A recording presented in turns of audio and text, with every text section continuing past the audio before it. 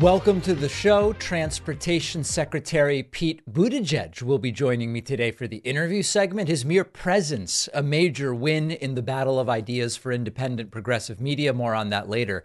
Let's talk about the race for Speaker of the House. Speaker of the House, a role recently vacated after 8 Republicans joined Democrats to remove Kevin McCarthy from that role. We suspected that there would be no shortage of lunatics, extremists, and radicals running for that seat. And indeed, that is the case. Jim Jordan, first and foremost, joining the race for U.S. House Speaker. Jim Jordan is an absolutely terrible person, an unflinching defender of the worst political instincts of Trump and MAGA, a brown noser in the extreme, and also allegedly a guy who turned a blind eye to sexual misconduct. Remember that when it comes to Jim Jordan, there is the belief that when he was an assistant wrestling coach at Ohio State University, this was in the late 80s and early 90s, he was involved in this situation where the now deceased team doctor for the wrestling team, Dr. Richard Strauss, was believed, based on a report, to have sexually abused nearly 200 different male students.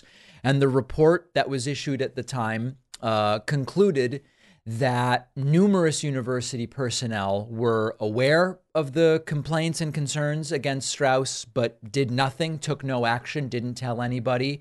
And many of the wrestlers said Jim Jordan was one of those people. Jim Jordan had to have known about the abuse. It was pervasive. There were endless conversations about it. It was not happening in secret. It was in the locker room and elsewhere. Jordan has denied knowing anything about it. An extraordinarily difficult claim to believe. So that's one guy, Jim Jordan, that guy who is running for Speaker of the House. Also running for Speaker of the House is Steve Scalise.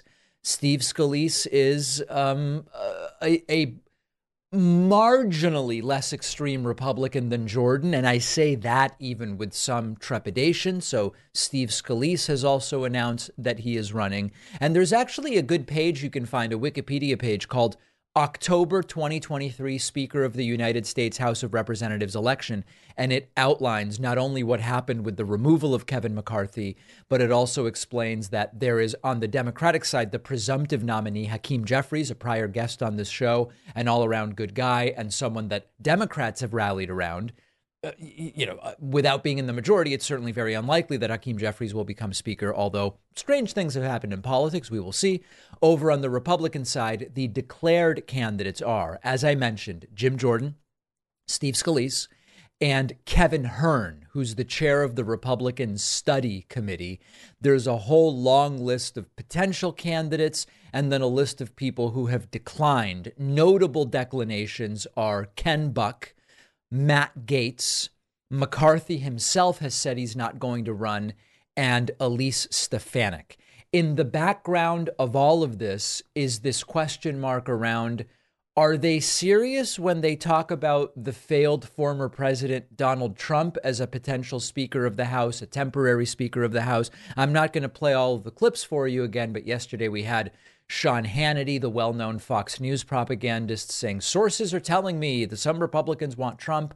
We had other Republicans, Greg Steube, and I don't even remember who else, Marjorie Trader Green and others, saying Trump is the guy that we want. It doesn't seem to me as though they're actually serious about it. But interestingly, this is super interesting. Republicans actually passed a rule which bans Trump from being Speaker of the House. And I want to talk about that next. So here's the deal with Trump as potentially the Speaker of the House replacing Kevin McCarthy. Whether or not Republicans are serious about it, Matt Gaetz has sort of alluded to it in the past. Marjorie Taylor Greene says that's the only person she supports. Greg Steube, Sean Hannity has been pushing it on Fox News. Whether they are serious or not, there actually is a rule that Republicans passed, which if they follow their own rules, right, if they follow their own rules, would mean Trump can't actually be speaker. David, what are you talking about? Well, let me tell you, Newsweek has a very clear write-up about it. Republicans already barred Trump from being Speaker of the House. Let's talk about that. The article points out that a bunch of different Republicans, as I've told you, have been suggesting the possibility of Trump. But here is the critical element.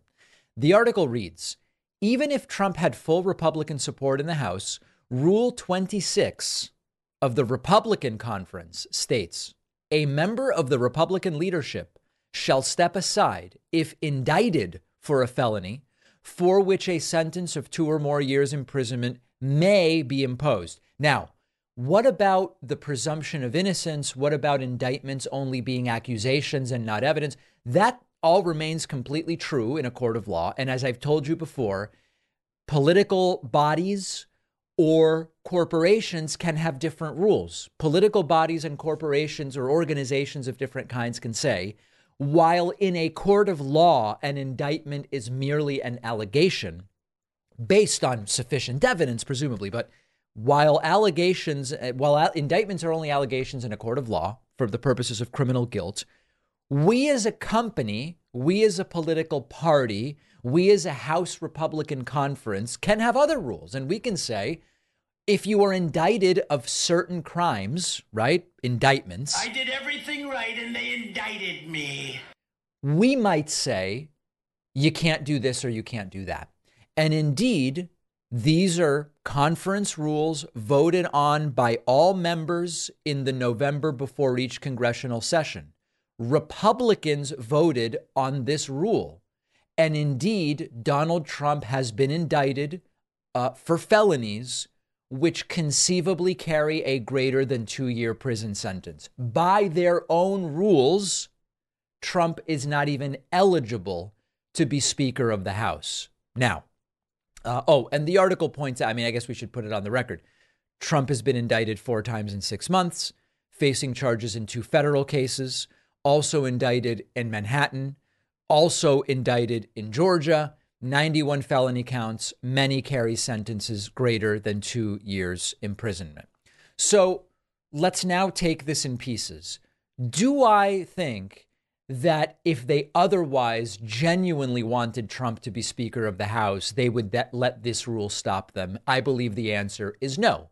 They would find a way to change the rule, ignore the rule, or claim that Trump is not subject to the rule. They would say, well, that is written for members of the House who want to be Speaker.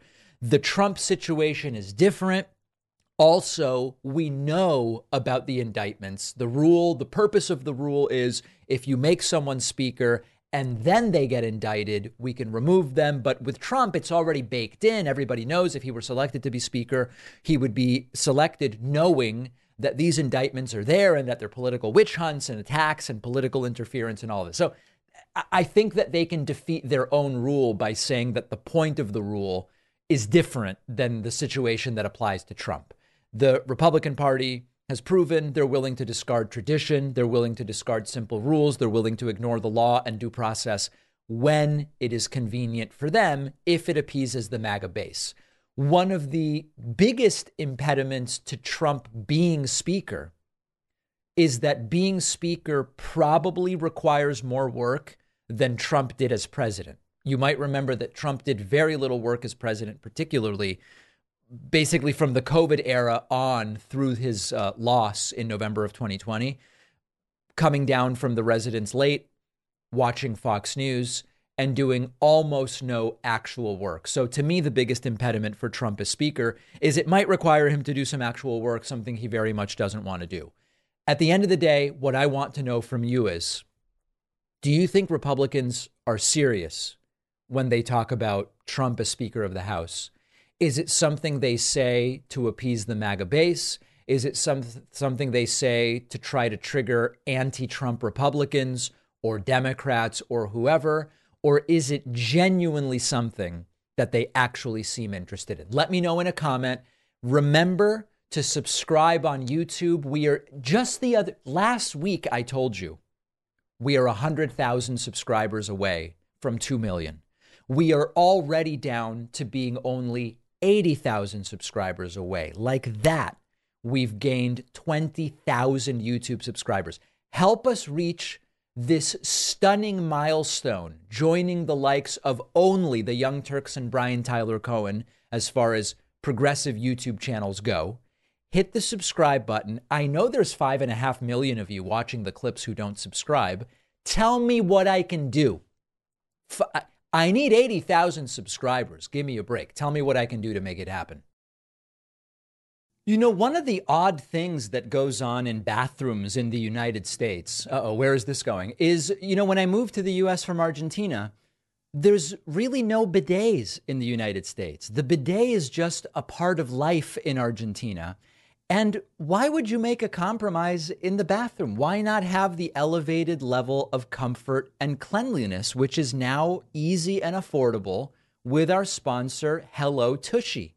The Hello Tushy bidet cleans everything with a fresh stream of water, 2 times better than alternatives like paper. You just spray and pat. It cuts down toilet paper use by 80%. It saves you money. It reduces paper waste. So a Hello Tushy bidet really pays for itself in under a year. Attaches to your existing toilet. You don't need an electrician. You don't need a plumber. You install it. Takes 8 minutes or less. Super easy. I got one and it is fantastic. And with over 100,000 5-star reviews, every bidet comes with a 30-day risk-free guarantee, 12-month warranty. Stop wiping and start washing. Go to hellotushy.com/Pacman and use the promo code Pacman for 10% off your first order. That's hellotushy.com/Pacman for 10% off. The info is in the podcast notes.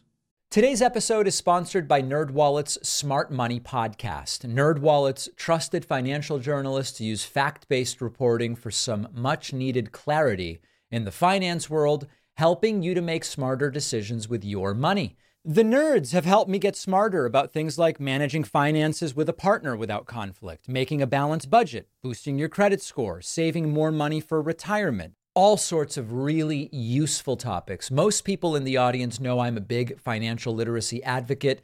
I can tell you, NerdWallet does a fantastic job here. Listen to NerdWallet's Smart Money Podcast on your favorite podcast app. Future you will thank you. Budgeting can be a tough thing for a lot of people to stay disciplined about, but our sponsor Cube makes it much easier. The Cube app lets you easily separate your budget into categories called cubes, and then make all of your purchases from your cubes with your Cube debit card. Let's say you've budgeted $1,000 a month for groceries. You're at the grocery store, you're ready to spend, say, $250. You choose the grocery cube in the app. That'll make the money available on the card. As soon as you process the card, your grocery cube will then show the remaining balance of $750, and the card can't be used until you greenlight the purchase, which prevents theft. You can always see how much you have left in each cube. You can avoid overspending. Cube has joint accounts and debit cards for kids, so you can plan and save together. Your kids can make purchases that you've authorized in advance without borrowing your credit card. The average Cube user saves $440 a month just from being more conscious and aware of their spending. You can try the Cube Premium or Family Plan completely free for 2 months at davidpacman.com/money. The link is in the podcast notes. As an independent progressive media show, the David Pacman Show primarily is supported by funding from our viewers. We have some ads on the show. We are part of the YouTube ad program, for example. But really, the most reliable and the most important source of revenue is just folks like you who say, hey, I kind of like this enough to support it. Even if you don't like it enough to support it, but believe the existence of such shows is important in the media landscape, maybe you would consider getting a membership. You can do so at joinpacman.com. We do provide a bunch of great member perks, including audio or video, whatever your preference is, audio or video. You know, I listen to Tim Ferriss's podcast. Sometimes I will watch it on YouTube, but if I'm at the gym, I'll listen to the audio. Both are great. You can sign up at joinpacman.com. You'll get everything commercial free. You'll get the bonus show every day. You'll get access to the soundboard. And we will ban men. Right. We have a soundboard for our members and so many other great goodies. You can use the coupon code 4 years for indictments to save massively off of the cost of a membership. Folks, I don't know how many are paying attention to this. The idea of Vivek Ramaswamy surging maybe into second place appears to be nothing more than an evaporated fantasy of times gone by. What am I talking about? Well, it is not even a surge that we are now seeing from Vivek Ramaswamy. He has now solidly fallen behind Nikki Haley into fourth place. This is very exciting for the Republicans that believe Nikki Haley has what it takes to be the nominee. I don't know how many people think that. I know it's a few. But the numbers are quite stunning. So let's look at them. First and foremost, what is the big picture of the 2024 Republican presidential nomination right now? Trump is leading by 44. Trump says he's leading by 60. He's not, but he is leading by 44. I believe this is an insurmountable lead, but I will make that case to you momentarily. Ron DeSantis, who at one point had 31% of the primary electorate, is now down to 13. 31, 13, 18. So basically, he's lost close to 2/3 support. Okay. Nikki Haley has now gone from 1% to almost 8%. Nikki Haley is the candidate that has grown her support on a percentage basis by more than any other candidate in this race. And meanwhile, the candidate that has suffered the most is Vivek Ramaswamy. If you look at Google Trends data, people searching, this is how I do searching like this, searching Google for Vivek Ramaswamy, peaked the day after the first Republican debate and has collapsed. After the second Republican debate, nobody was Googling Vivek Ramaswamy, confirming that his performance was one of the worst on that stage as I evaluated it. And it is now the case that Vivek Ramaswamy is in danger of falling into fifth place if he isn't careful. And meanwhile, Nikki Haley is pulling away. Every single day, Nikki Haley's polling is improving. Now, what about, this is national. National, it's Trump 57, DeSantis 13, Nikki Haley almost 8, Vivek 5. What about in any individual primary? Is there any individual primary in which Nikki Haley may be able to get a result that justifies staying in the race? And the answer is yes. Now, I still think Trump will be the nominee, but I'm making the case that the Haley supporters are making. Nikki Haley has now surpassed Ron DeSantis in New Hampshire. This is from Politico. Haley beats DeSantis 19-10 in a new Suffolk University, Boston Globe, USA Today poll released yesterday morning. Now, they are both behind Trump. Importantly, Trump has 49%. Then it's Haley 19 and DeSantis 10. But if you were trying to find a path, at least theoretical or hypothetical, to not to the nomination, but simply to staying into this thing into March to Super Tuesday, you need to have at least a strong showing somewhere.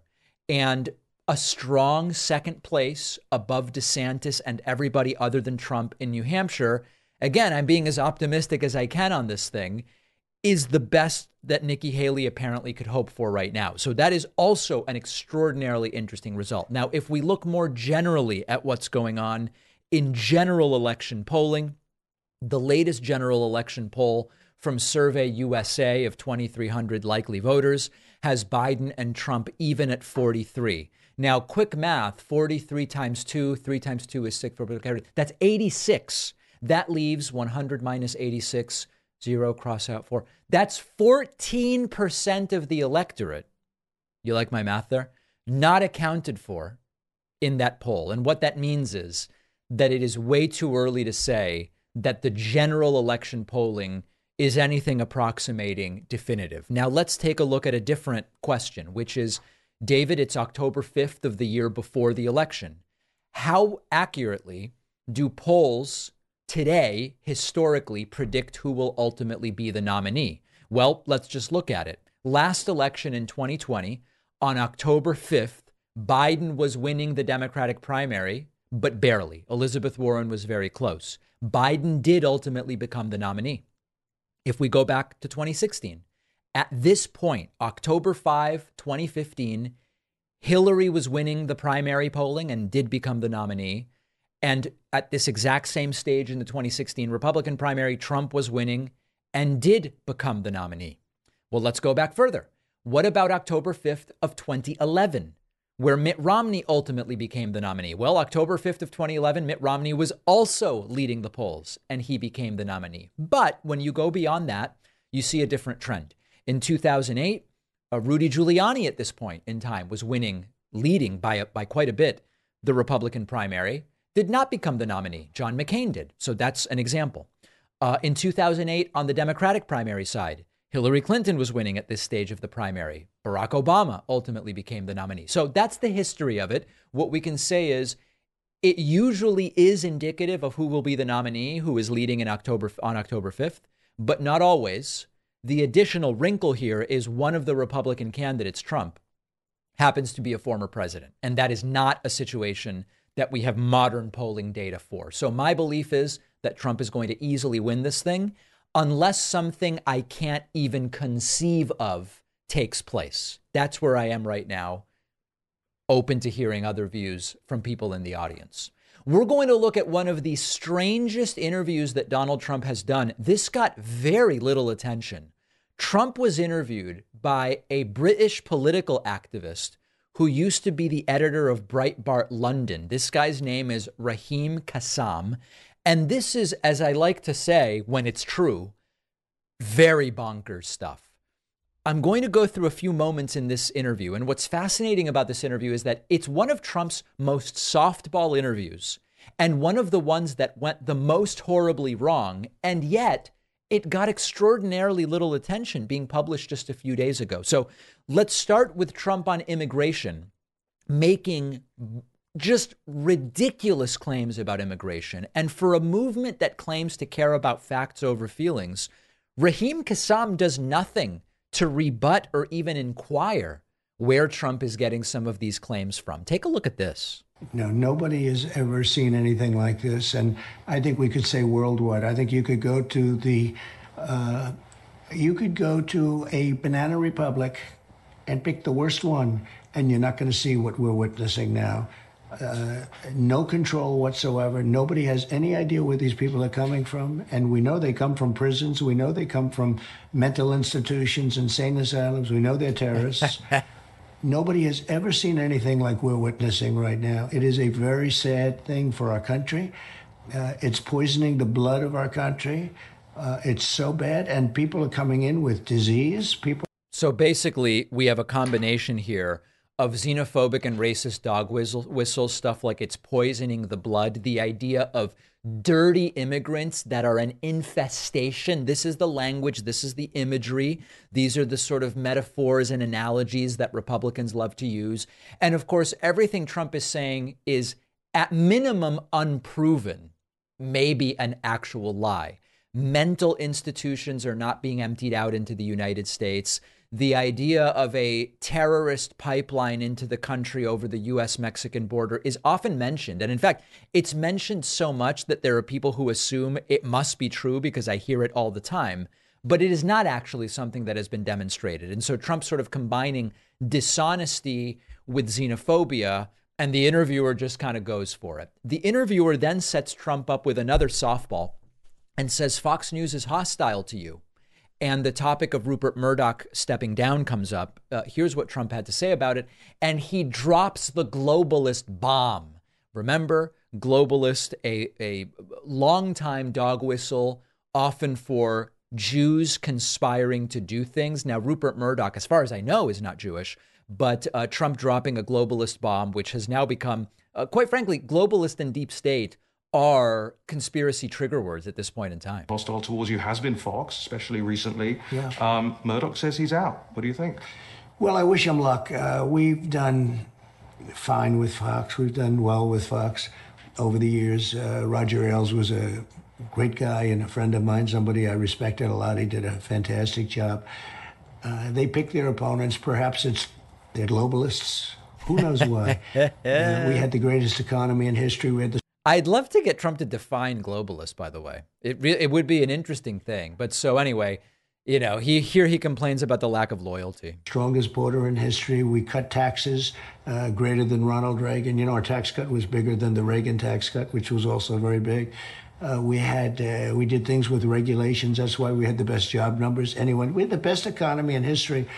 But somehow, there's just an edge there. You know, if you look at the anchors, you take a look at Sean Hannity. Laura's been great. They've all been, I mean, they've been good. Being good means you just don't question anything Trump says or does. That's what he means. But there's an overhang that you just feel there's something missing. Do you think he's Does that make sense to you? It does. Yeah, it makes sense to this guy who's doing the interview. There's an edge of we don't unquestionably accept every single dumb thing that Trump says and does. The bouquet throwing from the interviewer to Trump continues, where Raheem Kassam praises Trump for his extraordinarily clever nickname of Ron DeSantis, DeSanctimonious. He loves it. He thinks it's just great. Nickname, DeSanctimonious. Because I think when you first used it, a lot of people kind of didn't get it. And They love it now. But it does reflect that. I mean, a lot of his online supporters, you see a lot of that sanctimony coming out in them. I mean, one of them last week said he thinks the founding fathers are in hell. I mean, I don't understand, you know, who could possibly, even if you think it, why would you say that, right? Right. So how did you hone in on that about? Talk to me about your creative process. What do you use? A mood board, a vision board? Do you open up a dictionary and just look at words that start with D, or in this case, it's not even, it's actually sanctimonious. I want to know the creative process for that genius nickname, sir. Wrong. Well, just an ungrateful person.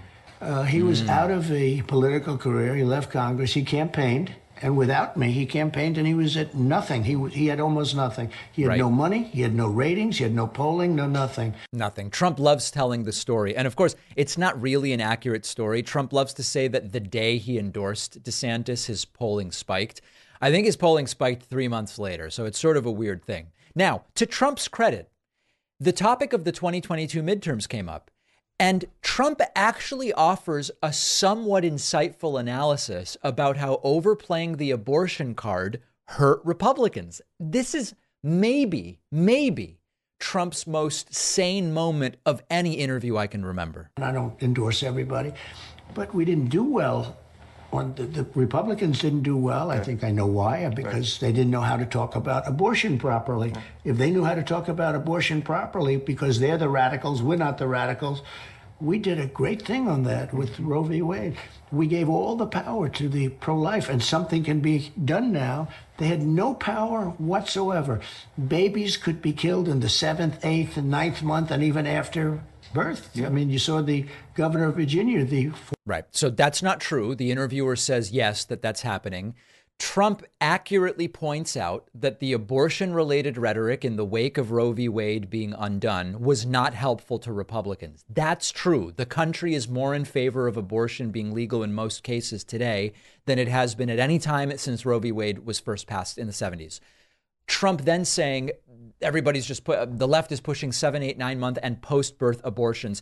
It's not a thing. It doesn't exist. It's not going on. That's simply a lie.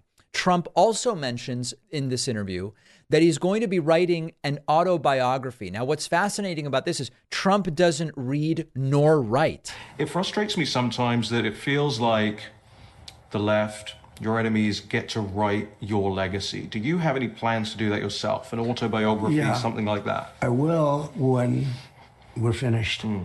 We're having more response. Look, 2016 was something that nobody had ever seen in political history. That's true. Do you know in the country you had 92% politicians and 8% generals? Yeah. So there you go. Trump planning to write an autobiography. I don't know if crayons will be a factor. I don't know. You know, it's all very, very hard to know exactly what that's going to be like. Trump then attacks Biden, saying he is the most corrupt president in history, and suggests or believes, apparently, that he will be replaced by Gavin Newsom, that Democrats are ultimately going to replace Biden. This is something that many Republicans are now pushing.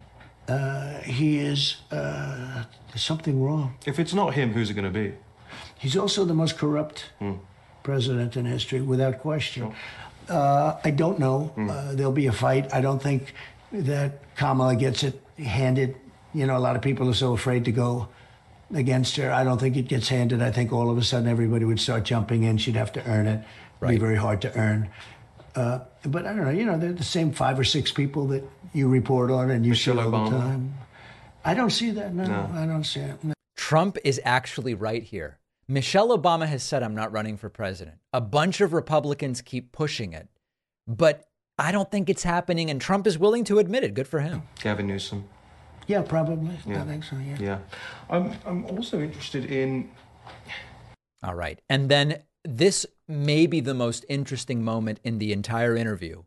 A rare human moment for Trump. You really rarely ever see this. He talks about how much he misses his deceased brother and father. Is this the real Trump? Is there a real Trump under there? Take a look at this. Both passed away. One had a problem with alcohol. It taught me so much because he said, don't drink and, you know, don't drink. At that time, is a long time ago, drugs were not a big factor, but alcohol was. And he was very insistent on, don't drink, don't smoke. He said, don't smoke. And that was another thing that he added in, but it had a big impact on me. But I had a father that I was very close to. My other brother, Robert, I was very close to, passed away 2 years ago. A wonderful guy. He was so proud of me. He was so proud of the fact that I became president. He was amazing. You know, a lot of siblings, they're jealous. They don't, you know, I'm just as good as him or something. You know, it's, you have that. And maybe it's natural, maybe it's not natural, but you have it a lot, probably much more so than not. And he was great. He was a great supporter of mine. He thought it was so incredible. He couldn't believe it. And so we miss him. And I miss my father. You learn from people. My father was a great guy. He was very... So I'll tell you, this might be the most human I've ever seen Trump. It's the most softball of softball interviews. It still goes horribly wrong in that he spews endless lies about the border, about Biden, about abortion. He lies about everything. He lies so reflexively that he probably doesn't even realize that he's repeating the same lies over and over and over again. But kind of an interesting moment, I will say, Trump talking about missing family members. I don't really know what to make of it. A very strange interview, one that got very little attention, but glad for the opportunity to take a look at it. We're going to take the quickest of breaks. Transportation Secretary Pete Buttigieg joins me next. How about that? Staying properly nourished is just so important to feeling your best every day. Our sponsor, AG1, makes it so simple. Just a single scoop of AG1 a day. You get 75 high-quality vitamins and probiotics from whole food sources. You're covered for the day. Half of Americans are deficient in vitamins A and C and magnesium. Not everybody has time to perfectly plan every meal. And I don't know that any of us want to be spending a whole bunch of money on endless different vitamins and supplements. AG1 just simplifies it and it's more cost effective. I take a single scoop of AG1 in the morning before my coffee. Tastes great with water, but you can mix it, quite frankly, into anything you want. With that one scoop, I'm covered for the day, getting everything I want. It's easy and it's a simple routine that works. Go to drinkag1.com/Pacman to get 5 free travel packs of AG1 plus a free 1-year supply of vitamin D. That's drinkag1.com/Pacman. The link is in the podcast notes. Well, this is great. Today we welcome to the program Secretary of Transportation Pete Buttigieg, former presidential candidate. Many in my audience will remember him from that, and also former mayor of South Bend, Indiana. So great to have you on. I really appreciate your time. Thanks for having me. I want to jump into something substantive and meaty right away rather than wasting time. So listen, I drive a Tesla. I see Elon Musk saying crazy things on the platform formerly known as Twitter. I want to move off and move on to something different. The limitation that I and others experience is the charging network and the practicality of not having superchargers available. Talk to me a little bit about the trajectory and path towards equalizing what is now probably the biggest advantage for Tesla. Yeah, there's no way we're going to have tomorrow's EV fleet working on today's charging network. The president's vision is 500,000 chargers around the country. We think that's what it's going to take to really have the kind of support that we need. And that's everything from having chargers spread out along long distances, and our standard is at least every 50 miles. You ought to be able to count on coming to a charger. But also in communities, in areas, especially think about multifamily dwellings where maybe it's not a high income area where it pencils out for a private company to make a profit putting in a charger.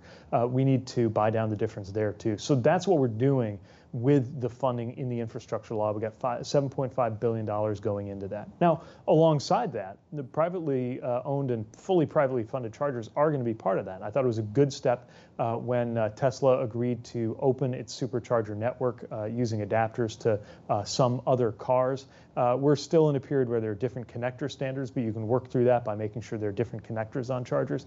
And then I think the most important thing that's being missed in a lot of the dialogue and debate about chargers is that most drivers, most of the time, will do most of their charging at home or at work. Again, it's not available to everybody. But ironically, it's especially true in more rural areas and suburban areas that maybe politically haven't been considered to be the early adopters of EVs, but that's where it'll be easiest because you have more people living in single-family homes, more likely to have garages. And in that sense, charging a car will have more in common with charging your phone for many drivers than it does with filling up a gas car. So every time I talk about this, a portion of the audience says, this is really great, David, and it all sounds lovely and chargers everywhere, et cetera.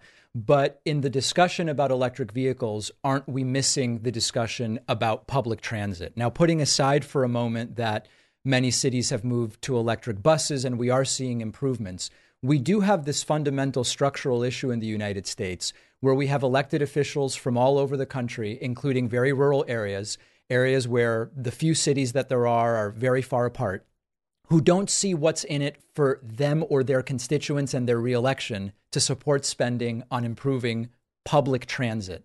What is the approach in a country laid out the way the United States to do something? I mean, listen, I don't know that we're ever going to be, I was in Spain, the train system is quite remarkable, Italy, France, China.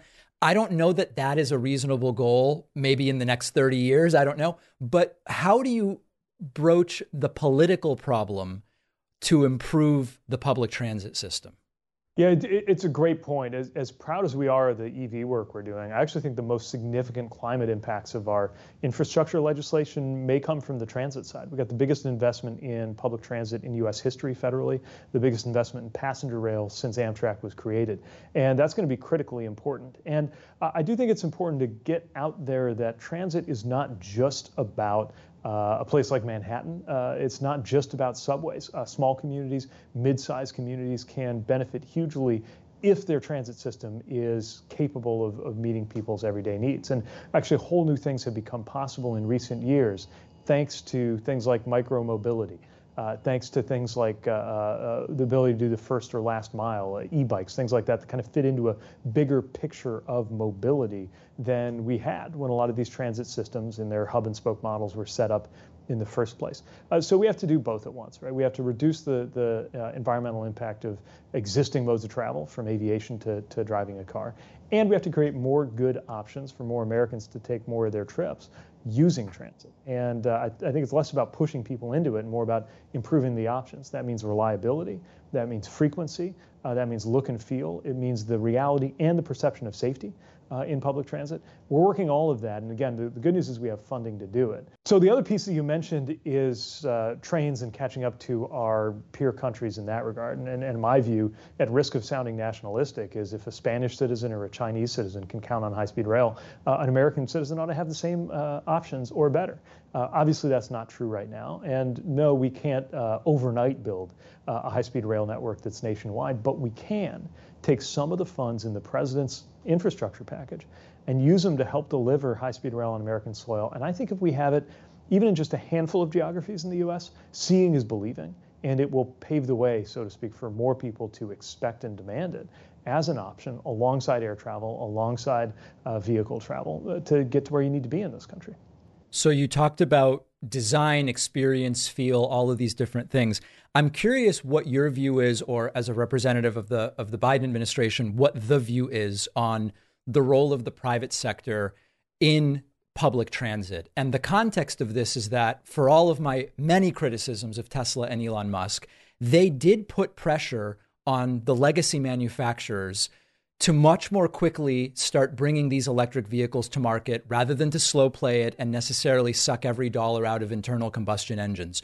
So is there a role in, I don't know if it's the Hyperloop or whatever other example, but what do you think the role of private industry should be in public transit? Well, I think that anytime a new technology comes along or a new approach comes along, that can really transform transit in a way that's beneficial. And sometimes that comes with some healthy pressure to keep up. Whether that's something like a Hyperloop concept or it has to do with what I consider to be the most disruptive transportation technology of the last 15 years, which is actually not a vehicle, it's the smartphone. There are lots of things that have come along that do change the possibilities for transit. And I'm especially interested in things that can, in some small to middle density communities, really replace the need for kind of hub and spoke system with very few riders that can cost $5, 10, $15 per passenger per ride in terms of the system, with something that is still part of transit, but a little more nimble, a little more adaptable, a little more likely to be on demand. I've seen places like Kansas City working with technology to introduce that. And I think in the near term, that's very exciting. It may be that the transit will look different and operate differently in all but the biggest, densest cities that are of a scale to support a subway. And we should lean into that and support it. When it comes to electric generally, so this is vehicles, but also personal vehicles, but buses, et cetera. I'm curious whether, in terms of the conversations you're having with people, you currently see electric as a bridge fuel source or technology, maybe to hydrogen or something else, or whether you actually see it as a potential endpoint for a longer period of time. So I think a slight but valid simplification here is the bigger the vehicle, the more you're going to see a diversity of fuel and propulsion sources for the future. In other words, light duty vehicle car, I really think that EVs are going to be the way that these things work for the next century. Again, the advantages of many people being able to easily charge them at home or at work. It's what Chasten and I do. We have a plug-in hybrid electric minivan. Never thought I'd be a minivan person. Then we had twins and life changed. We just plug. We don't even have. We should probably get one. We don't even have one of those level 2 chargers. We just literally plug it into the wall. Yep. And I think a lot of Americans don't realize that's already possible for many of them. So it's hard to beat that. And the other advantage of electric is it actually gets less carbon intensive over time because the generation mix of this country is growing in terms of renewable energy. So however much cleaner it is than gas today, that actually improves even with the same car year after year. But as you get into some of the heavier duty vehicles, as you get into semis, buses, look, we see a lot of really great zero emission vehicles right now that are electric. But I do think it's in that field that you're going to see other zero emission technologies demonstrating their competitiveness and potentially really duking it out over the decades to come with electric technology to see what's best. So I want to talk about the decades to come in the context of jobs. Transportation is also one of the biggest job sectors in the United States. I recently saw, I don't know if you heard or saw this, it looked like a union rally, but it was at a non-union shop with non-union people holding signs that said union members for Trump. You know about this event I'm talking about. We noticed. So you noticed. So there was an interview done of a guy who knows who he was, because at this point it's unclear who anybody was at that event. But what he said was that one of the concerns among auto workers working in internal combustion engines is that electric vehicles kill jobs because the engines are so simple, they require far fewer workers. Now, in the research I've done, the long term of this is quite the opposite, that between battery technology, grid upgrades, pressure on more renewable sources for the electricity used to charge the cars, there's 5 or 6 different areas where jobs are actually going to be created by the move to EVs. What is the data or the perspective on this that you're seeing as someone who's embroiled in it daily? Yeah, we do see a lot of evidence that this will open whole new frontiers in manufacturing jobs. Yes, manufacturing the vehicles themselves and their supply chains, but also manufacturing chargers, which need to be made in America per the rules that President Biden made sure we laid out. We have strong Buy America policies on pretty much anything that is funded with taxpayer dollars. You mentioned batteries. That's part of why the UAW is fighting so hard right now. They see the battery side as a very important part of this picture and want to make sure there's good pay and working conditions there. The other thing that I think is really important strategically is even if all of that weren't certain to come, it doesn't mean that there's an option of just trapping people in the old technologies forever. Remember, these EVs, these new technologies, they're not just better for the environment, they're better for the consumer. People are switching to them. Their share of sales has tripled, and as costs come down, it'll probably grow even more quickly because they're cheaper to fuel, cheaper to maintain, last longer, and perform better. So if, I always think about one of the companies, one of the bygone companies of my hometown, South Bend, which is famous for producing Studebaker cars, but also used to be famous for producing a kind of a pocket watch called South Bend watch. The very brand name was a byword for quality in the 1920s. They wound up making some of the very best pocket watches of the early wristwatch age. But they didn't figure out wristwatches would be a thing in time. They went out of business right around the time of the Great Depression. The surest way to destroy the American auto industry and American auto jobs would be to pretend that technologies of the 50s, 60s, and 70s are going to keep us going into the 2030s and 2040s. It's just not an option. In the few minutes we have left, I want to shift gears a little bit, and I'm sensitive to the fact that you're here as Secretary of Transportation and not in any connection with a campaign.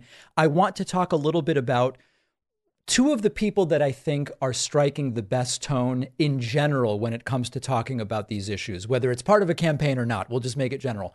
Are you and Gavin Newsom in terms of recognizing the bad faith with which many on the right are currently approaching issues of transportation, issues of climate, issues of economics, etc.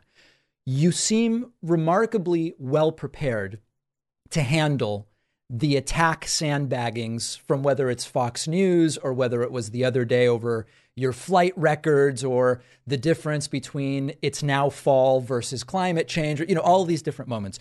How precisely, this is a tactical question, do you and your staff anticipate the exact nature of the sort of sandbaggy questions you're going to get?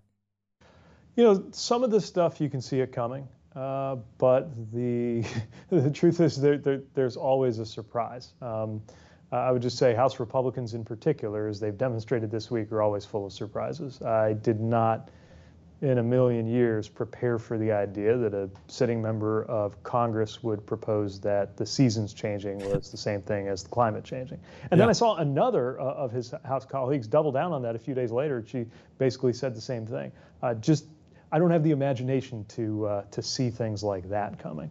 But what we do know is that there are certain patterns that hold, including a pattern of being incredibly skeptical or making a show of being skeptical of a new technology like EVs, while seeming to be willing to make any excuse to use all of the instruments of the U.S. government to prop up oil and gas profits, was the kind of subsidies that they support in the very same session as they'll turn around and say when it comes to something like EVs that there should never be a subsidy related to transportation. You can see some of those patterns unfold around you. And we can also see that this isn't going to age well. I mean, I cannot imagine what it would be like to be one of these members, maybe one of the younger members of the Republican conference that I saw at that committee meeting, 20, 30 years from now, explaining to their grandchildren why they did everything they could to fight to keep us burning the maximum amount of fossil fuels for the longest time possible. I just can't imagine what it would be like. It's inconceivable. And yet there they are, right? And some of them, I think a lot about the fact that I'm going to have to look my kids in the eye when they're old enough to ask some pretty tough questions about how we handled the moments in front of us in the 2020s, and better have some good answers. And I think speaking of kids, before I let you go, A father to father, any bedtime tips? Because my 16-month-old is very shaky on the sleep. We are probably in very similar territory, and nobody's fully cracked the code on that. I find it changes every few days or weeks in terms of which one of the twins is a better sleeper or which one puts up more resistance at bedtime. Some of the sweetest moments are actually when you're trying to put them to bed, but they don't make it easy, do they? No, it's less sweet at 3:15 a.m. is what I find in my experience. Mr. Secretary, we've been speaking with the Secretary of Transportation, Pete Buttigieg. Really appreciate your time and your insights today. Same here. Great speaking with you. I appreciate it. People in my audience who sometimes struggle with sleep. You know you've got those habit-forming prescription medications, which sometimes have side effects. You've got your herbal remedies that often do nothing. That's why the go-to can be melatonin, which is clinically proven to work and without the side effects and the grogginess. Our sponsor, Beam, makes delicious nighttime hot cocoa drinks called Dream with melatonin to help you get to sleep. Melatonin can also help correct circadian rhythm disturbances to get your schedule back on track. Like, for example, if you have jet lag, Beam's Dream Hot Cocoa with melatonin comes in great tasting flavors like mint chocolate chip, chocolate peanut butter, sea salt caramel, or caramel. Come on. No sugar added, sweetened with monk fruit, only 15 calories per serving. My favorite is cinnamon cocoa. I'll just be up front. It's great to have before bed sometimes. It's hot. Very flavorful, but not overly sweet. It's just a soothing way to wind down, like an hour before going to bed. For a limited time, you'll get up to 40% off when you go to shopbeam.com/Pacman and use the code Pacman at checkout. That's shopbeam.com/Pacman. Using code Pacman saves you up to 40%. The info is in the podcast notes. Donald Trump bailed out of his fraud trial in New York after lunch yesterday when they saw, I guess they brought in McDonald's for lunch. It's all crazy what's going on. Anyway, Trump again, when leaving, whines about not having a jury, even though they didn't request a jury. And it's all just so humiliating and embarrassing. Here is Trump showing up there. This was, I guess, at lunchtime and saying, why don't I get a jury? I want a jury, please. This trial is a total witch hunt, and I should be entitled to a jury like everybody else is entitled to a jury. I have no rights to have a jury. It's ridiculous. All of the reporting is that Trump did not actually request a jury through his lawyers. The question of Trump becoming speaker came up. Now, forget for a second about the fact that Republican rules bar Trump from being speaker because he's been indicted on felonies for which he could serve more than 2 years in prison. Putting that aside for a second, Trump does the a lot of people are saying thing. A lot of people have been calling me about Speaker. All I can say is we'll do whatever's best for the country and for the Republican Party. We have some great people. We just want to say we have some great people. Would you take a job? A lot of people have asked me about it. I'm focused. You know, we're leading. I don't know you. I'm sure you don't read too much in the papers, but we're leading by like 50 points for president. You know, my focus is totally on that. If I can help them. Listen, Trump's got wall-to-wall court dates, 4 criminal trials, a civil trial, is trying to run a campaign, has no idea how the House even functions, and we're supposed to believe that he's going to be Speaker of the House. I mean, it's just, only a completely broken Republican Party would even consider the mere possibility of discussing Trump as Speaker, but that's where we are. Trump wrongly claiming that he's stuck in court, even though he'd rather be campaigning. Remember, Trump actually doesn't have to be there. He could be wherever he wants. You saw it today with the kind of cash I have and the kind of success we've had. But I'm a private company. I was never going to reveal this kind of stuff, but now it comes out. It comes out because a corrupt attorney general sued me for fraud. And then they found out they had no case. And they have no case. And today, if you read the New York law journals, they basically say they have no case against Trump. But I'm here, stuck here, and I can't campaign. I'd rather be right now in Iowa. I'd rather be in New Hampshire or South Carolina Now, remember, Trump isn't stuck there, and he actually left after lunch.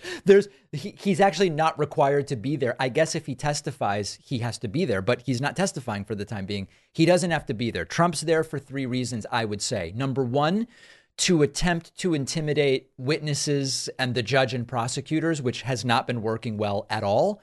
Number two, to try to spread lies about what's happening in the courtroom, to rally his base, to fundraise, to grift, which to some degree is working. And then number three, he's probably there also to try to micromanage his lawyers who, I mean, listen, I can't say whether it's working or not, but Trump reportedly passing notes to his lawyers angrily yesterday in court and whatever. Here's one last clip, just more complaining and whining from Trump. This trial is a disgrace. Never happened. A thing like this has never happened before. I just simply, I put in financial statements with a disclaimer. In other words, don't even bother reading them. To the facts. What I'm giving you is so wrong, you shouldn't even look at it, he said in the documents. I borrowed money on, very under-leveraged, borrowed money on... All right, so we don't need to listen to more of it. It's the same sort of complaining that we've heard from Trump. He doesn't have to be there. He chose to be there. He left at lunch. And then the final element of this is Trump going online and then complaining about everything. All right, so after Trump bailed on his fraud trial, after having a bunch of McDonald's brought in, he left. He said he was stuck there, but then he left. So obviously he wasn't stuck there. He took to Truth Social and he unleashed a tirade, the likes of which I don't remember ever seeing from Trump. Trump posting, quote, "I am running for president, have a 62-point lead over Republicans, and am up on crooked Joe Biden despite the Democrat Party's massive lawfare, weaponization, and election interference efforts by 4 to 11 points. But will do whatever is necessary to help with the Speaker of the House selection process short term until the final selection of a great Republican speaker is made. A speaker who will help a new but highly experienced president, me, make America great again." Trump continuing to troth, "I'm in a rat's nest of New York Democrat corruption. A reason so many companies are leaving New York, our racist attorney general filled a lawsuit whose facts and valuations are wrong, like 18 million for Mar-a-Lago when it is worth perhaps 100 times that amount. And numerous other properties likewise. So now it's up to 1.8 billion. Every day, Mar-a-Lago is worth like hundreds of millions more. It's fascinating. That this case is a political sham that should never have been brought. I don't even get a jury. Therefore, a radical left judge who came up through the Democrat club system will decide. It is not possible that he can be fair. Every decision he makes has been a horror show. It is why I do the set-asides with the media to explain the case and what is going on. Our corrupt, racist, and incompetent AG, Letitia Peekaboo James, considered the worst AG in the U.S., refused to bring this case under the respected commercial division where judges understand valuations and real estate. This Trump-hating judge doesn't. The appellant division must intercede. Now, it's sort of like a Sir, this is a Wendy's sort of moment. Trump continuing. The ridiculous AG case against me in New York brought by the racist, incompetent Peekaboo James is being studied. Yeah, they're studying it really closely and mocked all over the world. Companies are fleeing. It and the highly political Trump-hating judge are destroying the image and reputation, blah, blah, blah, on and on. And then lastly, Trump attacking on Truth Social, Fox News, saying Fox has totally given up on Ron DeSanctimonious and is on their next journey, pushing Nikki Birdbrain Haley, who stated loudly and often that President Trump was a great president and I would never run against him. Well, so much for that. Fox and Friends just put on a hand-picked Haley acolyte who absolutely gushed Birdbrain. It was really something to behold, so obvious and lame. Oh, well, we took out Ron, a far less talented person than originally believed.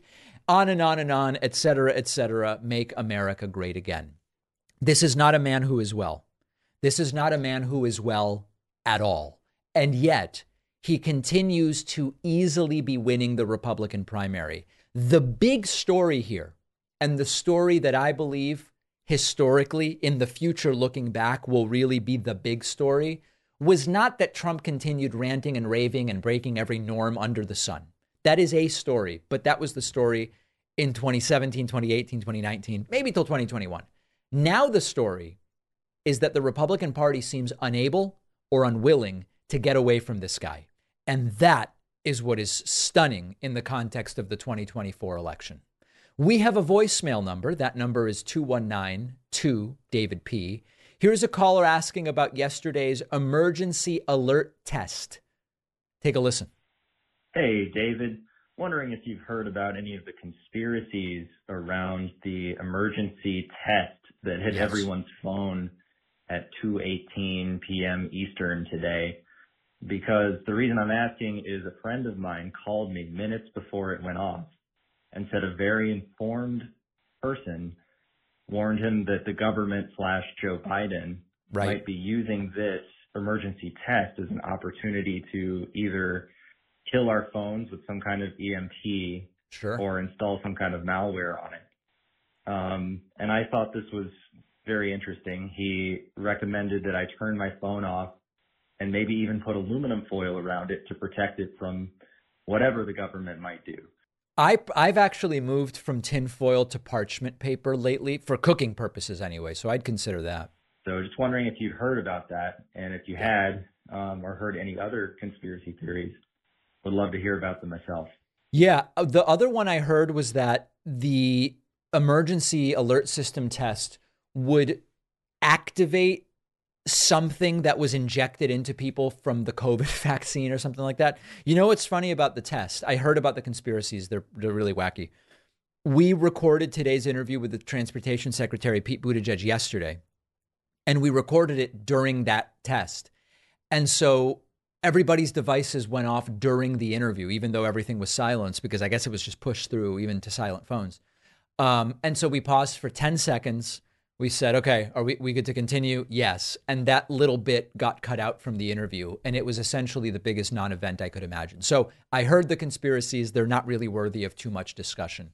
What a bonus show that we have for you today. We'll talk about Nancy Pelosi getting kicked out of her office. We'll talk about mortgage rates reaching record highs, what it means for the housing market and the economy. And Joe Biden is building the wall, well, allowing a part of it to be built. What is going on with Biden and the wall? This is so fascinating. It is going to trigger MAGA, but I have bigger concerns. All of those stories and more on today's bonus show. Sign up at joinpacman.com. Get the full David Pakman Show experience.